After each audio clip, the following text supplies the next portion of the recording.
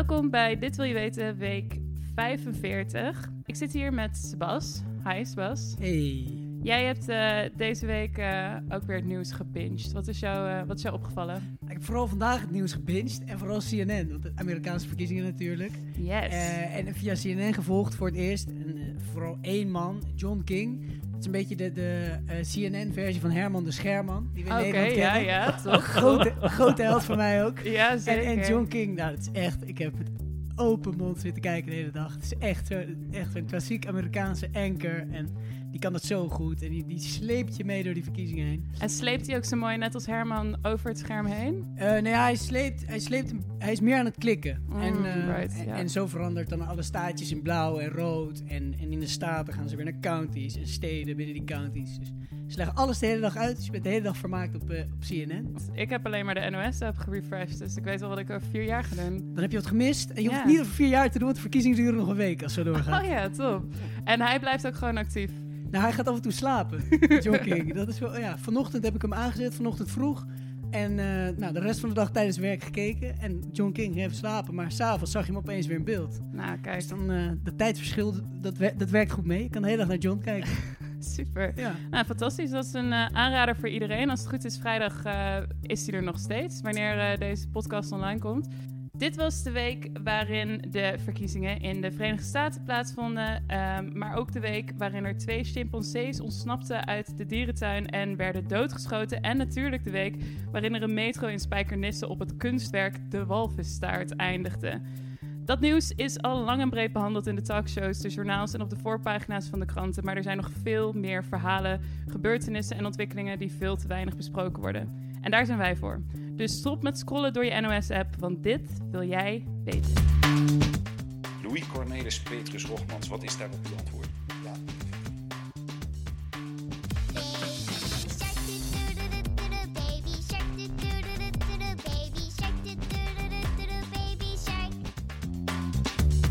Ja, Sebas hebben jullie net al even gehoord, maar ik zit hier ook nog met Camille en met Maurits. Hebben jullie ook genoten van John King? Absoluut. Man, ik ben bijna verliefd op die man geworden. Ongelooflijk. Camille? Nee, ik wou dat ik dit eerder had gehoord, want ik heb alleen maar op de New York Times website zitten lezen. En daar werd ik gewoon niet heel vrolijk van. Dus ja, John, ik heb hem gemist. Ja, nee, ik merkte ook dat ik dat liveblog van de NOS, die werd niet zo vaak ververst eigenlijk als de corona-liveblog. Ik merkte dat ik wel een soort nieuwe standaarden heb voor liveblogs. Je had 2 liveblogs, had je open. Ik zat gewoon los op refresh de een, refresh de ander. Maar ja, nee, ik had ook van John King moeten weten. Maar maar voor, jij bent nu niet meer, jij bent opeens nu presentator van deze show. Ja. Is dat niet ook een opstapje misschien ooit naar dat jij de Nederlandse John King kan worden? Nou, wie weet. Ik heb wel, ik doe boodschappen bij dezelfde supermarkt als Herman de Scherman. Nou, dit is niet normaal. Ja, dat kan geen toeval zijn. Ze zit ook naast een scherm. Ik denk Lange Frans zou hier zelfs van achterover vallen. Zeg maar. Zo interessant. Ik schrik hier een beetje van.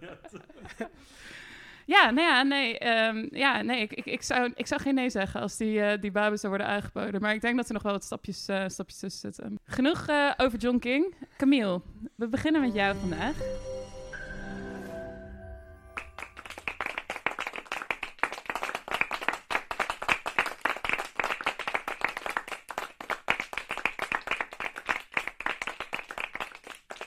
Ja, zielig applausje. Waar gaan we het over hebben, Camille? Ja, nou, dit is het applausje wat je tegenwoordig hoorde in theaterzalen, in muziekpodia. In deze prachtige tempels van cultuur, waarbij afgelopen tijd maar 30 mensen naar binnen mochten en daarvoor maar 100. Waardoor staande ovaties toch iets minder groots klinken dan dat het klonk ooit. En wat vind jij ervan? Nou, dat vind ik heel jammer, heel natuurlijk. Zeker omdat ik een culturele nieuwsbrief maak. Al 2 jaar met vrienden van mij ben ik dat begonnen. En daar elke week dan lichten wij uit wat er in Amsterdam zowat te doen is. Dat wordt gedaan door mensen die echt goed in de cultuurscene zitten. En dan krijg je echt een soort van persoonlijk advies van deze mensen van wat moet je nou echt niet missen deze week. Nou, dat is natuurlijk een beetje lastig in de huidige tijd. Dus toen zijn wij gaan nadenken van hoe kunnen we dan nog wel iets doen? Hoe kunnen we onze lezers nog iets geven en ook tegelijkertijd iets voor de cultuurinstellingen doen? En toen zijn we een podcast gaan maken over deze instelling om te kijken hoe het nu met ze gaat. Okay. Wow. Maak je meerdere podcasts? Ja, dit is Podcastception. Oh mijn god. Ik vond het alsof er iemand vreemd gaat. Ja, dus ik dacht, ik plug hem ook eventjes hier. Ik wou net zeggen, hoe heet die? Hij Vertel heet het. Crème, zo heet ook de nieuwsbrief. Cultuur sinds corona. Dus als je cultuur sinds corona zoekt, wherever you listen to your podcast, dan vind je hem meteen. Dus Niet volg nu, hem. niet nu deze podcast uitzetten om dat te gaan luisteren. Hij sluit heel mooi hierbij aan waarschijnlijk, toch? Exact. Dus luister vooral nog eventjes. Zet hem in de queue. Ja, precies. Want er zijn nu al 3 afleveringen en de nieuwe komt over volgende week online. En ik ga jullie nu alvast een beetje een sneak peek geven van wat ik eigenlijk heb gehoord. Kijk, is dat niet mooi? exclusive. Ja, fantastisch. Oké, dus jullie doen gesprekken met mensen in de cultuursector. Ja, precies, in de cultuursector. En we hebben het een beetje verdeeld naar een soort van branche per se in die sector. Want je hebt dus natuurlijk bioscopen, je hebt muziekpodia, je hebt musea en je hebt theaters. Of misschien wel meer, maar dit was onze grote verdeling. Ja. Waar we met mensen hebben gepraat. Dus laten we bij de bioscoop beginnen. Wanneer zijn jullie nog voor het laatst geweest? Vorige week, denk ik. Of weet ik ben best wel een derde als het gaat om bioscoopbezoek. Ik moet nog heel veel gedaan. Living on the edge. Ja, nou, dat is goed. Help de bioscoop. En dan weet je dus ook hoe netjes het allemaal gaat. Alle stoelen zijn afgetaped. Je kan niet naast de mensen zitten, naast wie je wil zitten. Dus ja, dat is eigenlijk heel fijn. Ja. Of vond je het niet fijn? Nee, ik vond het eigenlijk echt top. Ik ben eentje naar een theatertje geweest in Utrecht, wat niet echt een bioscoop was. En dat was ook wel eigenlijk wel juist heel leuk. Dus dat was echt op een andere locatie en daar kon je alles heel goed uit elkaar doen. Maar ik vond het eigenlijk top. Het is lekker rustig. Ja, dat is heel fijn. Ja, nou, bioscoop hebben we natuurlijk niet heel erg lekker nu. Want bijna alle blockbusters worden uitgesteld. James Bond zou begin dit jaar uitgesteld. Zou in november uitkomen. Is nu weer uitgesteld. Dus in Engeland is ook al een hele keten failliet gegaan. Wow. In Nederland is het zover nog niet gekomen. Omdat de bioscoop uiteindelijk toch wel weer een beetje open gingen. En heel veel indiefilms wel uitkwamen. En je ook een cinefiel abonnement kan nemen. Dat je maandelijks geld betaalt. Dan heb je een pasje, mag je onbeperkt naar de bioscoop. Heel veel mensen hebben dat. Ja, die heb jij. Ja, die heb ik ook. Heel veel mensen hebben die pas ook gehouden in de lockdown. En al dat geld is gewoon nog steeds naar al die bioscopen gegaan. Dus dat is wel goed nieuws. En ze hebben ook echt vooral heel erg de tijd gebruikt om een beetje te schilderen. Een beetje dingen op te knappen. Want ja, daar was opeens de tijd voor. Maar dat zijn vooral de kleintjes, lijkt me toch? Want ik dacht eigenlijk, die kunnen sommige zalen, daar passen amper 30 man in. Zelfs in de beste tijden. Ja, precies. Dus ja, nu nog minder dan. Maar ja, zalen als Pathé, of bioscoop als Pathé, die hebben het natuurlijk een stuk zwaarder. Ja. Alleen dat zijn ook wel bedrijven met iets meer vet op de botten. Dus die kunnen het ook nog wel wat langer aan. Ja. Hoe groot is de klap van veel films die nu voor streamingdiensten kiezen? In plaats van, hoe groot is de klap voor de bioscopen? Bijvoorbeeld zo'n Borat, die uitkomt op Amazon Prime. Merken dat de bioscopen dat heel erg? Of kan zo'n Pathé dat bijvoorbeeld opvangen met Pathé thuis? Met zulke... Ja, het is een lastig verhaal, omdat dit een ontwikkeling was die eigenlijk al zichtbaar was voordat de coronacrisis toesloeg. Bijvoorbeeld iets als Netflix en Amazon, die waren echt al bezig met hun eigen grote filmproducties opstarten. Ja. En die kregen dan misschien soms een limited release, een kleinschalige release in bioscopen, maar nog niet. Maar niet zoals vroeger, dat je eerst een half jaar moest wachten voordat die vanaf de bioscoop eigenlijk online kwam. Dus, en dat is wel echt versterkt. Je ziet meer films die dit doen, ook indie films die echt eigenlijk een bioscoop release zouden moeten hebben gekregen. Die zijn nu allemaal online te zien geweest. En dit is een beetje de vraag hoe dat uitpakt. Of mensen dat nou wel of niet fijn vonden, dus de kijkers, maar ook of de filmdistributeurs dit wel of niet positief vonden. Want Mulan heeft meer opgebracht toen het door Disney is gereleased, dan dat het waarschijnlijk in de bioscoop had opgebracht. Dus wat dat betreft ziet het er niet heel goed uit voor de bioscopen, maar mensen willen uiteindelijk toch nog wel naar de bioscoop, is het idee. Je gaat natuurlijk niet alleen om die film te zien, maar ook als uitje. Ja. En hoe was dat? Wat is je het meeste opgevallen in het gesprek rondom de bioscopen tijdens de podcast? Nou, vooral echt het vertrouwen dat mensen toch wel weer terug gaan komen. Wat ik net dus zei, gewoon die ervaring die trekt toch wel aan mensen. Eigenlijk heeft niemand twijfelt daaraan.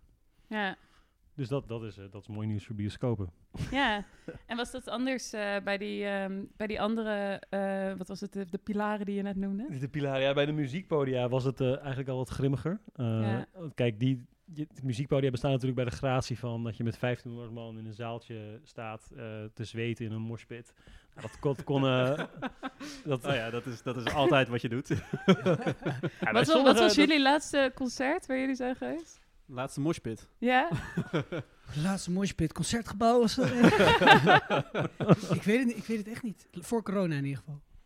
Ja, nee, ik ben nog wel in coronatijd geweest, maar dan zit je dus nu echt op stoeltjes in zo'n grote zwarte zaal. En dan, je mag ook niet echt staan, dansen. Het klappen klonk een beetje zoals net. Ja. Dus dat schiet niet echt op. Ook heel veel van deze podia, zowel de concertgebouwen als de meer poppodia, moeten het ook echt hebben van internationale tours. Die komen nu ook niet meer. En al deze zalen zelf, die krijgen eigenlijk nauwelijks subsidie. Dus eigenlijk al hun inkomsten zijn heel erg weggevallen. Bijvoorbeeld bij Paradiso en de Melkweg zijn ook echt al grote ontslagrondes geweest. Dus daar ziet het eigenlijk een stuk grimmiger uit. Nou, ik kan me voorstellen, wat doe je met een Ziggo Dome als je daar geen concerten mag geven? Ja, zeker. Ja, in de zomer was nog het maximum losgelaten van het aantal mensen dat er naar binnen mocht. Dus als er maar 1,5 meter afstand kon worden gehouden, dus konden ze misschien nog wel 1000 man kwijt. Maar ja, nu is dat, het was dus 30 en nu is het helemaal 0. Dus, en hoe doe je dan een moshpit op 1,5 meter? Op je stoel.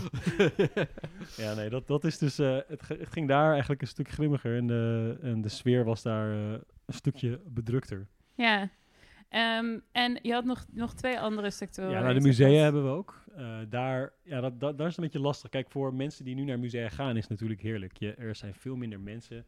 Ik stond laatst gewoon voor de nachtwacht met misschien 2 andere mensen voor me heen. Nou ja, dat was kan je eindelijk contempleren bij zo'n schilderij, hè? Ja, nee, maar serieus. Gewoon, ik vind de fijnste museumervaringen zelf als je gewoon ergens een beetje rondloopt en een beetje na kan denken en niet aan het ergeren bent aan mensen om je heen. Misschien zegt het ook iets over mij, maar... Ik had dit zaterdag nog, wat jij zegt, ergeren. Ik was bij World Press Photo, zaterdag. Daar had je tijdsloten, dus ik dacht, ja, lekker rustig. Maar het was inderdaad eigenlijk super druk daar ook. Nog steeds, ook in deze tijd. En dan ben je heel erg bezig. Ja, ik kan deze afstand hier niet houden, dus... Ja, dat is niet, lijkt me juist heerlijk om zo rustig door het Rijksmuseum te lopen. Ja, precies, dus voor de consument is dit wel fijn. Voor de musea zelf natuurlijk minder. Zeker voor die vanaf van toeristen moeten hebben. Dus het Rijk, Van Gogh, ja, daar komen nu zoveel minder mensen. Dus die hebben echt een enorm gat in hun begroting. Dus dat is heel vervelend voor hen. En daarnaast daar eigenlijk iets van steun uit Den Haag voor dit soort partijen? Ja, uit Den Haag is zeker steun. Omdat eigenlijk alle instellingen die subsidie krijgen... Die krijgen nu extra geld. Dus als jij al in de basisinfrastructuur zat, dan krijg je nog meer. Dus die musea die zullen het uiteindelijk wel overleven. Die gaan niet kunstwerken verkopen om er bovenop te komen. Alleen ze zullen zich waarschijnlijk wel moeten beroepen op een andere strategie. Gewoon alleen maar de toeristen aanspreken, dat gaat dus eigenlijk gewoon niet meer zo goed werken. En daarnaast heb je ook van die enorme blockbuster tentoonstellingen, waar hele beroemde schilderijen over worden gevlogen van de hele wereld om hier nu te zien. Nou, dat kan eigenlijk... ook niet meer nu. Dus moeten musea meer gaan nadenken van wat hebben we zelf in onze collectie en wat willen we laten zien? Willen we meer vanuit die publieksfunctie denken? En wat je net zegt is, als ze al in die bestaande infrastructuur zitten van subsidies, dan krijgen ze meer. Bedoel je daarmee dat er ook partijen zijn die daar buiten vallen? Ja, bij musea valt dat op zich nog mee. Je hebt natuurlijk privécollecties die weinig subsidie krijgen, maar die hebben dan ook op zich ook wel nog genoeg voldoende buffers. Maar bijvoorbeeld in de theaterwereld, waar de nieuwe aflevering van online komt volgende week, daar heb je een groot verschil tussen de theatergezelschap en schouwburgen die worden gesubsidieerd en de vrije producenten. Dus een Soldaat van Oranje of een De La Mar Theater. Die doen het vooral helemaal zelf. En dat is natuurlijk eigenlijk heel erg knap. Dat je zo mensen naar jouw theater kan krijgen zonder dat je daar steun voor nodig hebt. En die zijn nu eigenlijk best wel de lul. Gaat Soldaat van Oranje dan eindelijk stoppen? Is het dan eindelijk het laatste seizoen? Nou, ze zijn dus nu voorlopig gestopt. Ja. Maar er was toch de hele cast was toch besmet, of niet? Ja, dat ook nog eens. Ja, precies. Ja. Nee, maar we kunnen wel lachen om Soldaat van Oranje. Dat doe ik graag. Maar het is natuurlijk ook wel nice dat je ook gewoon cultuur kan maken zonder dat het gesteund hoeft te worden. En dan is het niet eerlijk dat je met zo'n productie zo hard gestraft wordt. Terwijl er ook theatergezelschappen zijn die nu eigenlijk er niet heel veel last van ondervinden. Die juist heel veel mooie, nieuwe, creatieve dingen kunnen gaan doen. Wat ik ze allemaal van harte gun. Hè, daar niet van. Maar gelukkig is er ook een fonds opgericht nu door particuliere partijen, dus de Bank Giro Loterij, de Van de Ende Foundation, voor deze vrije producenten. Dus uiteindelijk komt het weer helemaal goed. Ja, nou, dat is een mooi einde. Nog één ding wat ik wilde vragen is, deze podcast heb je gemaakt om hier meer aandacht voor te vragen, zou ik zeggen. Of tenminste om hier dit bekender te maken. Alle mensen die nu luisteren, die gaan natuurlijk ook naar jouw podcast luisteren. Maar wie zou je vooral willen oproepen om daar naar te luisteren? Of wie begrijpt dit nog niet voldoende? Of moet hier echt mee aan de slag? Dat is wel een goede vraag. Ik denk eigenlijk gewoon, misschien juist mensen zoals jij en ik, gewoon denk, als je naar een theater was gegaan, stel je had een kaartje voor iets en je wil dat, en dat is nu gecanceld. Nou, vraag het geld niet terug, maar laat het daar. En probeer gewoon, of laat je cinevielkaart doorlopen, dat soort dingen. Support gewoon de cultuursector, zodat ze hier nog even doorheen komen. Super, dankjewel Camille. Maurits, we gaan door naar jouw onderwerp. Louis Cornelis Petrus Rogmans, wat is daarop uw antwoord? Ja. George Hendrik Anton Jansen, wat is daarop uw antwoord? Ja. Dat is nou een applaus. Dat is echt een applaus. Ja, dat is een stuk indrukwekkender applaus. Waar wordt er voor geklapt? Ja, hebben jullie een idee wat we hier net hoorden? Ik denk een huwelijk tussen 2 mannen. Ja, Ik denk het maar ook. niet zomaar een huwelijk. Het eerste? Het eerste huwelijk ooit, het eerste legale huwelijk althans ooit, tussen 2 mannen. En weten jullie, waar vond dat plaats en wanneer? In Nederland. Jazeker. Waar in Nederland? Niet heel ver hier vandaan, in de Stopera in Amsterdam. Oh, wauw. Afgesloten door toenmalig burgemeester Job Cohen. En weten jullie ongeveer wanneer dat was? 2001. Godverdomme, in 1 keer goed. Ja! De punten gaan naar Camille. Ding, ding, ding, ding, Yes. ding, ding. Ja, het is bijna 20 jaar geleden dat het eerste homohuwelijk in Nederland werd afgesloten. Ter wereld, hè? Ter wereld was de eerste ter wereld. Wauw. En je zal het bijna vergeten, maar door al het nieuws over Trump en Biden en doodgeschoten chimpansees waar was het eigenlijk? Niet in Spijkenisse, dat was de metro. Dat was de metro, ja. Amersfoort, toch? Of niet? Blijdorp? Nee, Zo. dat was de metro in de buurt ook. Ik dacht dierenpark Amersfoort. Nou, goed, Amersfoort. doodgeschoten Gaan we chimpansees. weer. Gaan we weer. Case in point. Ergens in Nederland doodgeschoten chimpansees. Was het een hele goede week afgelopen week voor de LHBT-community wereldwijd. En daar wilde ik even bij stilstaan. Ja, nou, dat lijkt me een heel goed idee. Hoopgevend nieuws. Ga even goed ervoor zitten. Doe je stoelriemen vast. We gaan er namelijk een rondje om de wereld maken. En we beginnen dan in Nigeria. Niet per se een land dat bekend staat om zijn hele open en progressieve wetgeving rondom LHBT. Het is ook niet onwijs positief nieuws, moet ik eerlijk bekennen. Maar toch goed om mee te beginnen. 2 jaar geleden zijn namelijk 47 mannen gearresteerd in een hotel. En ze zijn gearresteerd en vastgezet in de gevangenis omdat ze affectie toonden naar mensen van hetzelfde geslacht. Waarschijnlijk naar elkaar. Die zijn afgelopen week vrijgelaten. En dat is ook wel bijzonder, want in eerste instantie waren ze gevangen gezet omdat er te weinig bewijs was volgens de rechtbank dat ze het niet hadden gedaan. En nu heeft de rechter dus ingezien, nou ja, misschien moet je die bewijslast dus omdraaien. En moet je eerst maar eens bewijzen dat je het wel hebt gedaan. En ze hebben 2 jaar lang vastgezeten. 2 jaar lang in de gevangenis gezeten, omdat ze misschien wel een soort van affectie naar elkaar hadden getoond. Omdat er niet kan worden aangetoond dat ze geen affectie naar elkaar hebben Precies. getoond. Laten we dan lekker allemaal de gevangenis. Nou ja, zo zie je maar, zeg maar, het is een klein stapje voorwaarts misschien. Ik wou net zeggen, dit is een hele goede week. Een hele goede week, maar het wordt alleen maar beter. Hou je vast, want we vliegen door naar Taiwan. Taiwan is het enige Aziatische land overigens waar same-sex marriage is gelegaliseerd. En kennelijk organiseert het leger daar ieder jaar massale bruiloften, waarbij dus duizenden mensen tegelijkertijd met elkaar gaan trouwen. Sorry, het leger organiseert massale bruiloften. Yes, het leger organiseert dat. En dit is niet jouw onderwerp van vandaag, want... Nou ja, daar wilde ik dus ook in duiken, maar er is echt weinig over te vinden waarom dat zo gebeurt online. Dus ik hou jullie dat, ik ben jullie dat voor volgende keer. verschuldigd. Het is natuurlijk een feestelijk instituut, dat leger. Ja. Maar krijg je dat daar ook mee in het Taiwanese leger? Wat? Om een huwelijk te sluiten? Ja, om het te leren? Ik weet het niet. Zit dat in de training? Ik denk het, ja. Ik moet er wat dieper induiken, heb ik het vermoeden. Volgens mij is dit misschien wel het opvallendste nieuws tot nu toe. Maar daar was afgelopen week dan ook voor het eerst... waren daar homo-koppels die met elkaar gingen trouwen. Door het leger werden getrouwd. Ja, weer ook door het leger getrouwd. In de Massa-bruiloft. Nou ja, ik zie het Nederland nog niet gebeuren. Nee. Dus chapeau Taiwan. Overigens werd er daarna ook een grote Pride Parade gehouden.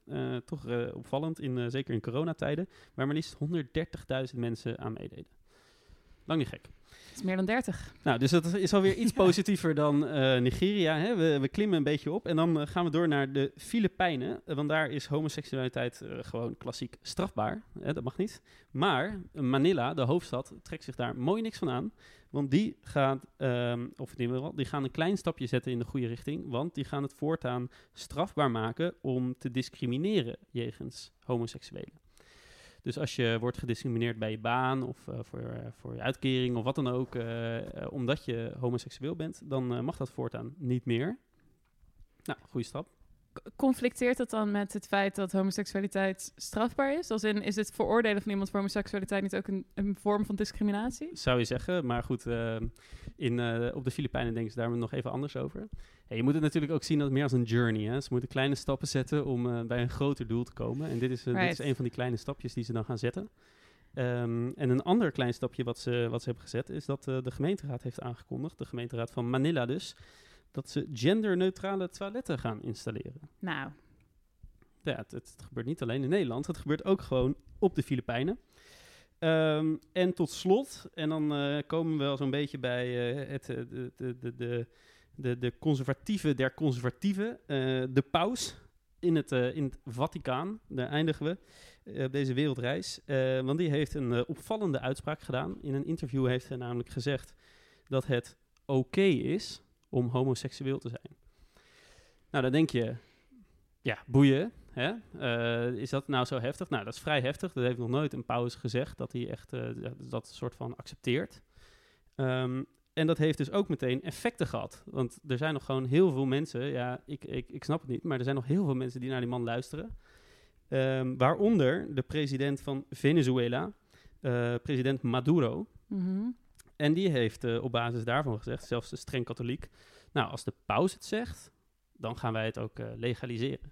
Dus Venezuela kan zomaar het zoveelste land worden dat homohuwelijk gaat legaliseren. Het zoveelste en dan het hoeveelste ongeveer? Ja, kijk, daar hoopte ik al op. Want dat is namelijk de quizvraag ter afsluiting van deze wereldreis. Ik vroeg me namelijk af, jullie hebben nu al heel veel heel erg positief nieuws gehoord over de LHBT-community in de wereld. Maar weten jullie eigenlijk hoe het een beetje voor staat daarmee? Dus ik wil aan jullie vragen, hoeveel landen denken jullie ter wereld dat het homohuwelijk hebben gelegaliseerd? Veel betekenende stilte. Ja, ik heb natuurlijk de lat hoog gelegd voor mezelf door die vorige vraag goed te beantwoorden. Mm-hmm, ja, jij weet hier alles vanaf. Je weet wel hoeveel er waren in 2001. Ja, 0 en toen 1. Ik ga voor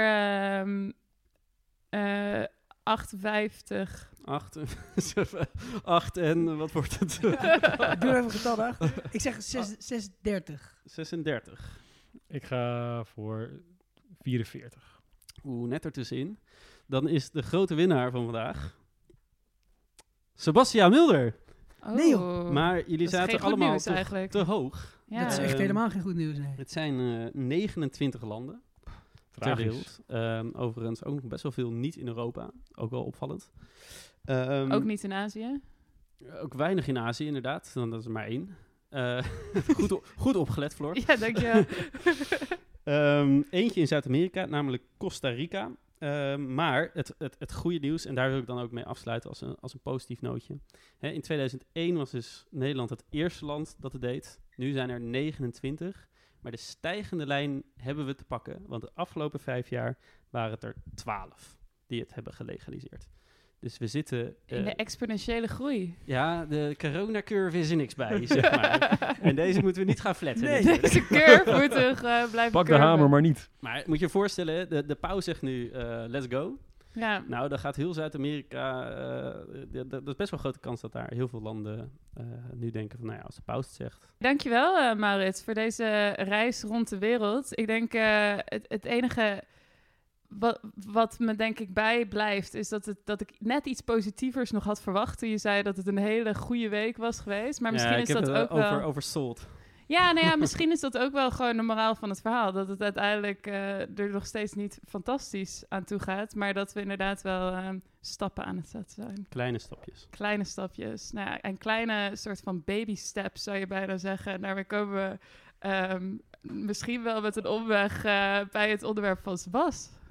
Maar niet voordat we naar de quiz gaan. Oh je god, ik had net een heel mooi... Zo'n mooi bruggetje. Dat is zo'n mooi Dat was het beste bruggetje.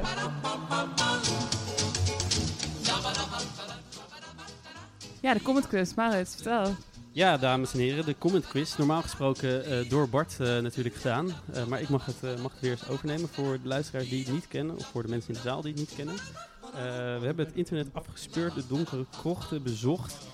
En we hebben een reaguurder gevonden.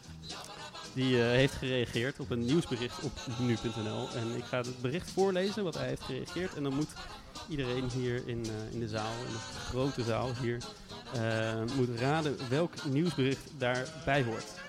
Nou, dit bericht, deze reactie is van een account dat heet Planet of the Apes.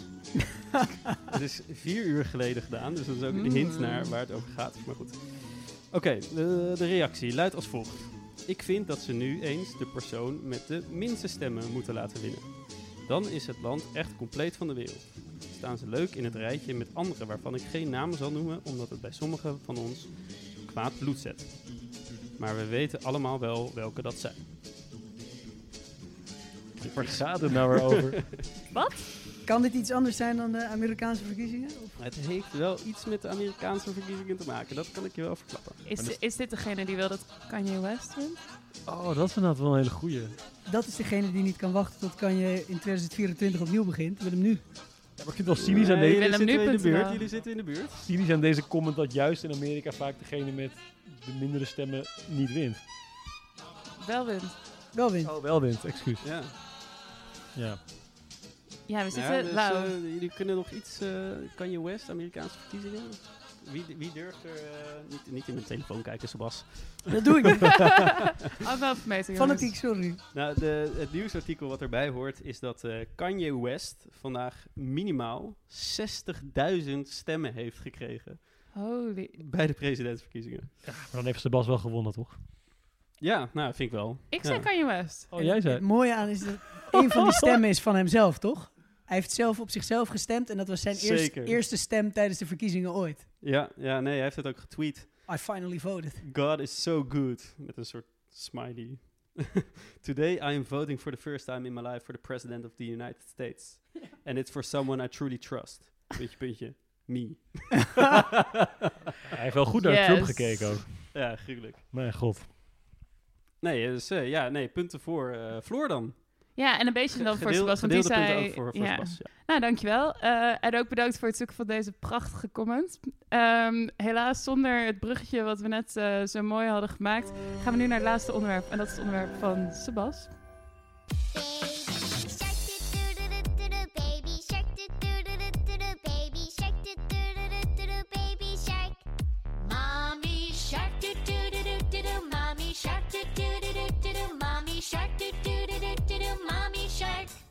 Daddy shark, daddy shark, daddy shark.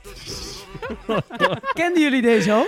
En weer een stream erbij. Oh mijn god. Ik had er alleen van gehoord, maar ik ga het nu ook nooit meer uit mijn hoofd krijgen. Nee, het is een levensgevaarlijk deuntje. Het is echt, jij hebt hem vandaag voor het eerst gehoord. Ik heb hem vandaag voor het eerst gehoord, zeker. Nou, dan zijn jullie nog op een soort veilig terrein. Want voor bepaalde kinderen is dit drugs, hè, Baby Shark. Die willen alleen maar Baby Shark en de hele dag luisteren. En dat is deel van het succes van dit hitje. Want in 2018 was er al een bepaald what the fuck momentje voor de mensen die het nog niet kenden. Want toen kwam het opeens binnen in de Britse hitlijsten. Stond hij opeens tussen Cardi B en Ariana Grande stond Baby Shark. Maar deze week werd het wel heel bont, want sinds maandag is Baby Shark met meer dan 7 miljard views het meest bekeken YouTube-filmpje ooit. En daarmee hebben ze Despacito van de troon gestoten. Ja, dan ben je een hele grote. Maar Zo. even, wat de hel is dit überhaupt, Baby Shark? Baby Shark is een kinderliedje. En het gaat over een haaienfamilie. En ze doen eigenlijk niets meer dan een haaienfamilie uitleggen met een catchy deuntje. En het origineel op YouTube is op YouTube gezet door een educatieplatform uit Zuid-Korea, Pinkfong. En het wordt gezongen door een paar kinderen. Ze doen er een paar catchy dansjes bij. En dat is soort, Baby Shark zoals we het nu kennen. Kinderversie van David Attenborough of zo. Nou ja, dat is, het gaat wel over dieren allebei. Maar is het educatief bedoeld of is het gewoon puur voor de entertainment? Ja, ik denk dat het meer voor de entertainment is, want je leert er niet heel veel van. En het is een platform wat je ook kent van andere klassiekers, zoals de wielen van de bus. En ze zetten De wielen van de bus. de wielen van de bus, weet je. Je kent het Rond en wel. rond, toch? Ja, nee, maar ja, ze zetten zulke liedjes op en er zal vast een les in zitten, maar er zijn educatievere dingen. En ik vroeg me af, hoe heeft het kinderliedje zover kunnen schoppen? En wat is eigenlijk de geschiedenis hierachter? Wie heeft dit liedje gemaakt? Er moet een roemruchte geschiedenis zijn achter iets wat 7 miljard keer bekeken is. Ja, wat fijn dat je daarvoor ons in hebt verdiept. Toch? Oh, een klein beetje achterklap. 7 miljard, dat heeft iedereen ter wereld ongeveer gekeken. Ja, dat is dus het probleem. Dat er veel kinderen wel heel vaak naar hebben gekeken. Het zijn geen 7 miljard unieke views. Dat was wel echt heel mooi geweest. Weten we iets over unieke views? Of dat is gewoon niet... Nee, ik heb niet in de statistieken kunnen kijken, helaas. Misschien heb ik dat wel gekund, maar dat heb ik niet gedaan. Maar ja, achter het liedje zit zelf geen verhaal. Ik heb er nog een paar keer naar gekeken of ik iets moois kon ontdekken. Maar er gebeurt dus niet veel meer dan het ontdekken van de haaienfamilie. Geen complot. Geen complot, nee. Geen twist ook. Het is gewoon de baby haai, de vader haai. En er worden een paar Ik haaien zie daar van wel een familie. aantal van die driehoeken gemaakt worden. Volgens mij is dat Illuminati. Dat kan niet anders. Ja, je wordt, als je goed kijkt, word je ook doorgelinkt naar video's van Lange Frans. Nee, wat heel even kort voor de mensen die hem nog niet hebben gezien. Ik heb hem dus vandaag voor het eerst zien. En het is inderdaad, je ziet gewoon eigenlijk kindjes een dansje doen op een heel catchy deuntje wat we net hoorden. Precies. Catchy deuntje, simpele gebaren ermee, zodat iedereen lekker mee kan doen. En jij vond die gebaren seksistisch, toch? Nou, seksistisch. Ik keek ernaar en wat mij opviel... en ik heb toch het gevoel als enige vrouw vanavond aan tafel... dat ik dat dan ook even moet brengen in het gesprek. Ja. Wat mij opviel was dat er inderdaad een haaienfamilie wordt voorgesteld... en dat er een baby shark is. En vervolgens is er een mama shark... en die maakt een soort van klein lullig sharky bewegingje. En vervolgens komt papa shark... en dat is echt een of andere gigantische Jaws-achtige situatie... waar je meteen best wel bang voor wordt... En dan komt Grandma Shark, die heeft ook niet zoveel te doen, maar Grandpa Shark, die is er ook weer helemaal bij. En toen dacht ik, is dit dan misschien, als het toch educatief is en David Attenborough, is dit gewoon natuurlijk realistisch, zeg maar. Maar blijkt dat eigenlijk vrouwelijke haaien groter zijn dan mannelijke. Nee, ja, nogmaals, ik weet niet of David Attenborough er iets mee te maken heeft. nee, maar dat was je bent niet de enige hierin, want er zijn heel veel... in de Zuid-Koreaanse media is het vaak ook over gegaan. Dit is zo stereotyperend en seksistisch wat hier eigenlijk gebeurt. Maar ja, nogmaals, ik denk dat het iets meer entertainment dan educatie is. En als seksisme entertainment is... Ja, maar er zijn verschillende mensen met dit liedje aan de haal gegaan. En die zeggen eigenlijk stuk voor stuk van... ik heb dit liedje groot gemaakt. Ik ben het succes achter Baby Shark. En daar ben ik even ingedoken. Ik dacht, misschien kan ik een kleine reconstructie maken... Heel graag. Van de stappen naar die 7 miljard. En dan moeten we eerst terug naar 2007... En YouTube bestaat ongeveer sinds 2005, als ik het goed heb. Dus het is 2 jaar na het oprichten van YouTube kwam de kleiner haai. En dat is de Duitse versie van Baby Shark. Ja, dat is eigenlijk nog erger. Ik raad het je ook niet aan om te kijken. En dat is een iets meer agressieve versie van het liedje. Iets meer gebaseerd op Jaws ook. En dan kunnen we niet een stukje luisteren? Ja, zeker, ja. Ik wist niet dat ik meerdere fragmenten mee mocht nemen, maar dat is perfect. Ja, ik zal een kleine toelichting hoe het eruit ziet. Het is 2007, dus het lijkt ook alsof het met een aardappel is gefilmd.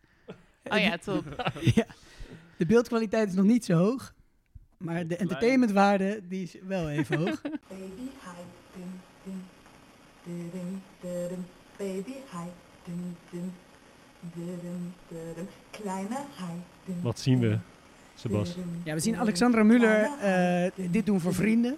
Haar vrienden vroegen eigenlijk als ze dit als een soort party trick wilden doen. En dat werd een soort hitje. Maar dit kwam op YouTube en dit ging ook in de miljoenen views. Het een Maar goede we zien beat, gewoon hoor. eigenlijk een vrouw op de bank die Ja, ze zit in een stoel. bezeten is van een soort van duivels iets. Ja, zij is bezeten van de kleine haai, de voorganger van de Baby Shark. 15 januari 2007, ja. Ja, 2007. En dit werd in Duitsland superveel opgepikt. Er werd een techno-versie van gemaakt. En alle Duitsers zagen dat. Gingen deze gebaren ook doen. En het werd een mega hit in Duitsland. Alexandra Müller kreeg een platencontract en een artiestennaam. Niet. En ze ging ermee het land door. Wat was de artiestennaam? Ik moet hem even goed zeggen. Ik had hem op. Volgens mij was het Alemuel. Ja, alleen Moel. Ja, ik zie hier de live Ja, in dat is wel Germany. een stuk catchier, inderdaad, dan En- Alexandra. Precies. En Alemuel die ging op een gegeven moment heel Europa door. En ze ging optreden met dit nummer. Zij heeft het groot gemaakt in Europa. En zij is ermee gaan toeren door Europa en echt op podiums gaan staan. Maar het is haar liedje toch ook? Of heeft zij het niet bedacht? Nee, ze heeft het niet bedacht. Het is eigenlijk zij is de eerste die er echt mee aan de haal is gegaan. En dat is ook by accident eigenlijk. Maar het is eigenlijk een kinderliedje wat bij kampvuren en in de kleuterklas werd gezongen. Dus eigenlijk heeft niemand echt daadwerkelijk het intellectuele eigendom. Het is Wauw. gewoon net als een kerstliedje of een happy birthday. Het is een soort Het is algemeen van goed. iedereen. Het is van iedereen. Oh my god. Ja, en dat Dus zegt zij zijn ook een beetje eigenlijk. Nee, maar dat zegt zij er zelf ook over. Want ze heeft op een gegeven moment echt een plaat ervan gemaakt. En ze konden nergens iemand vinden waar ze royalties aan moesten Ja. betalen. Het was gewoon van hun. Maar zij heeft een moment gehad van bezinning. Stond ze op een podium of in Spanje of in Oostenrijk was. En dacht ze, wat ben ik in godsnaam aan het doen? En wat sta ik hier te doen? Ik kap ermee. En toen is ze ermee gestopt. Ik hou het bij het zijn van een one-hit wonder. En toen was het even een paar jaar stilte. En toen kwam er weer nieuw iemand die ermee aan de haal ging. En dat was de Amerikaanse artiest Johnny Only. En, Holy shit. ja, Ik misschien kan het als allemaal het te langdradig is, moeten jullie het zeggen hoor. Maar die ging er toen mee... Ik hang aan je lippen. Ja, ik wil meer. nou ja, die ging er toen mee aan de haal. En hij was zelf zo iemand die kinderkampen leidde en optreden voor kinderen. En hij deed dat zingen bij het kampvuur veel en daarvan had hij het. En toen heeft hij daarvan een kindvriendelijke versie gemaakt.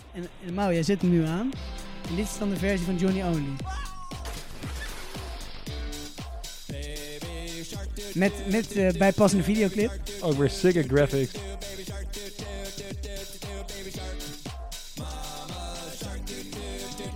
Toch weer een beetje anders. Ja? Dat is wel weer een beetje funky. Ja, dit klinkt al heel erg als dat we net hoorden in het begin. Ja, maar er zit hier wel in die beat, er zit iets van een staccatootje in of zo, waarvan je denkt... Ja. En hij heeft er ook nog ingewikkelde coupletten bij gedaan en zo. En dat had hij nooit moeten doen. En dat hebben de Zuid-Koreanen weggelaten. Die hebben het simpel gehouden.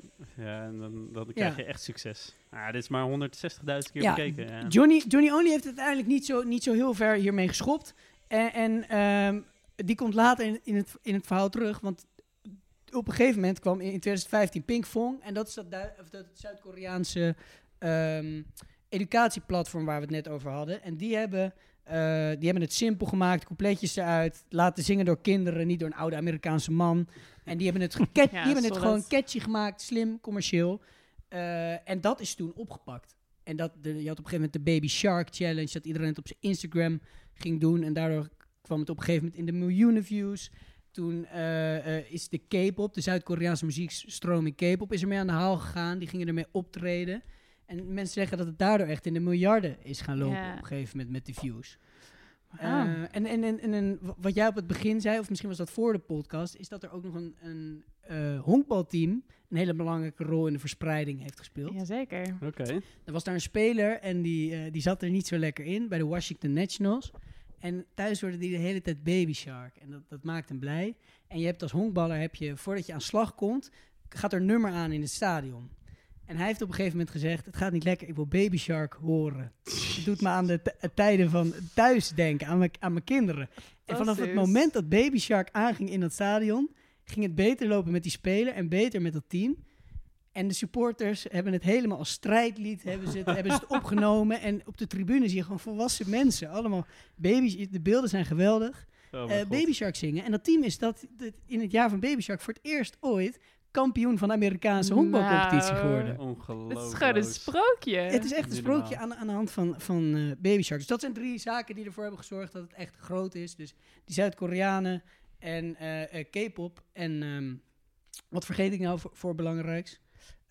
De Baby Shark Challenge. Dus daardoor is het uiteindelijk groot geworden. Maar toen kwam Johnny Only terug. Die zei van, die Zuid-Koreanen hebben... dat is mijn intellectuele eigendom. Hij claimde het wel. Dit liedje is van mij. Hij heeft toen een rechtszaak aangespannen tegen Pinkfong, dat Zuid-Koreaanse platform. En? Nou ja, de grote verliezer in die zaak is natuurlijk de Zuid-Koreaanse rechter die 2 liedjes naast elkaar moet leggen en de hele tijd opnieuw naar Baby Shark, naar de 2 versies moet luisteren. Shark, dat is de grote verliezer. Maar ik heb nergens op internet kunnen vinden hoe dit is afgelopen. Wat denk ik eigenlijk al genoeg zegt. Nou, waarschijnlijk gewoon een schikking. Doofpot. Onder de tafel. Ja, ik denk dat het... Komt toch Lange Frans weer. Ja, stond dat misschien op zijn YouTube-kanaal, dus dat is afgehaald. Ja, ik heb het nergens kunnen vinden, maar ik denk met wat Alexandra Muller zei, het liedje is van niemand, het is net als een kerstliedje of Happy Birthday, dat zegt volgens mij genoeg. Het is van iedereen. Baby Shark is van iedereen. En de toekomst van de serie is ook rooskleurig. Van het liedje, want er komt een Nickelodeon-serie aan voor kinderen. Nou. Dus Baby Shark gaat verder en 7 miljard is pas het begin. Prachtig. Nou, dit is een soort van sprookje haast gewoon van de Baby Shark. Eén vraag rest mij nog. Het nummer dat Baby Shark van de troon heeft gestoten, dat is Despacito van Daddy Yankee en Luis Fonsi, of hoe heet hij? Is het een beter nummer? Ik vind het moeilijk. Het is allebei niet echt mijn straatje. Maar als ik zou moeten kiezen, dan zou ik toch voor Baby Shark gaan. Wauw, oké. En hier de rest? Camille, Marit? Wat doe je me aan? Moet je hier tussen kiezen? Nee, ik ga wel echt voor Despacito. Dat is gewoon een nummer. Ja, ik ga dan voor die versie van die Duitse vrouw. Die vond ik tot nu toe wel het best. Kleine Haai. Beter dan Despacito. Oké, Kleine Haai staat genoteerd. Alexandra Müller. Dankjewel, Spas, voor dit wonderschone sprookje. Wat rest ons nog vandaag is het nieuws van de toekomst. Mm-hmm. Nou, dan zal ik dan maar beginnen daarmee. Doe dat maar. Hoopvol nieuws, nog meer hoopvol nieuws van over de hele wereld. Namelijk uit Polen. Daar had de zeer conservatieve regering bedacht dat het wel eens afgelopen moest zijn met al die rechten voor vrouwen op abortus. Dat wilden ze dus grotendeels gaan verbieden. Daar waren de vrouwen en heel veel progressieve mensen het sowieso niet mee eens. Dus er is heel veel protest opgekomen. Eigenlijk dagen, bijna weken achtereen hebben de straten in grote steden echt vol gestaan. Nog nooit sinds de val van de muur hebben er zoveel mensen geprotesteerd. Wow. En het heeft effect gehad, want vandaag maakte de Poolse regering bekend dat de wetgeving die dus abortus gaat verbieden grotendeels eventjes in de koelkast gaat. Kijk. En in de toekomst verwacht jij dat dat verder gaat culmineren en dat die koelkast de prullenbak wordt? Ja, ik ben Polen-expert, dus kan je dat wel even vertellen? Nee, het is natuurlijk moeilijk om te zeggen. Hè? Ik ben geen Polen-expert, maar... Oh, toch niet? Dat zei je dat namelijk, maar... Het laat in ieder geval zien dat als je met genoeg mensen op straat gaat staan, dat je dan iets kan bereiken. Ja, mooi nieuws. Goed om te horen. Sebas, wat is jouw nieuws van de toekomst? Ja, ik heb eigenlijk een persoon van de toekomst, een persoon die we in de gaten moeten houden. Want to watch. En dat is Olivier de Dutch Giant Richters. En dat is een Nederlandse acteur die ik vandaag heb gesproken. Okay. Die nu zijn weg in Hollywood aan het vinden is. Dus als je deze podcast morgen hoort, je kan hem terugkijken. Hij is vanavond na het uitzenden op NPO 3 te zien. En het is een man van 2,18 meter, de op ene grootste man van Nederland. Oh, wow. Die ontzettend gave rollen in Hollywood aan het spelen is. En in Marvel films en allemaal. Zijn voorbeeld is een beetje, als je Game of Thrones hebt gezien, The Mountain. Of Jaws uit de oude James Bond films. Het zijn misschien een beetje...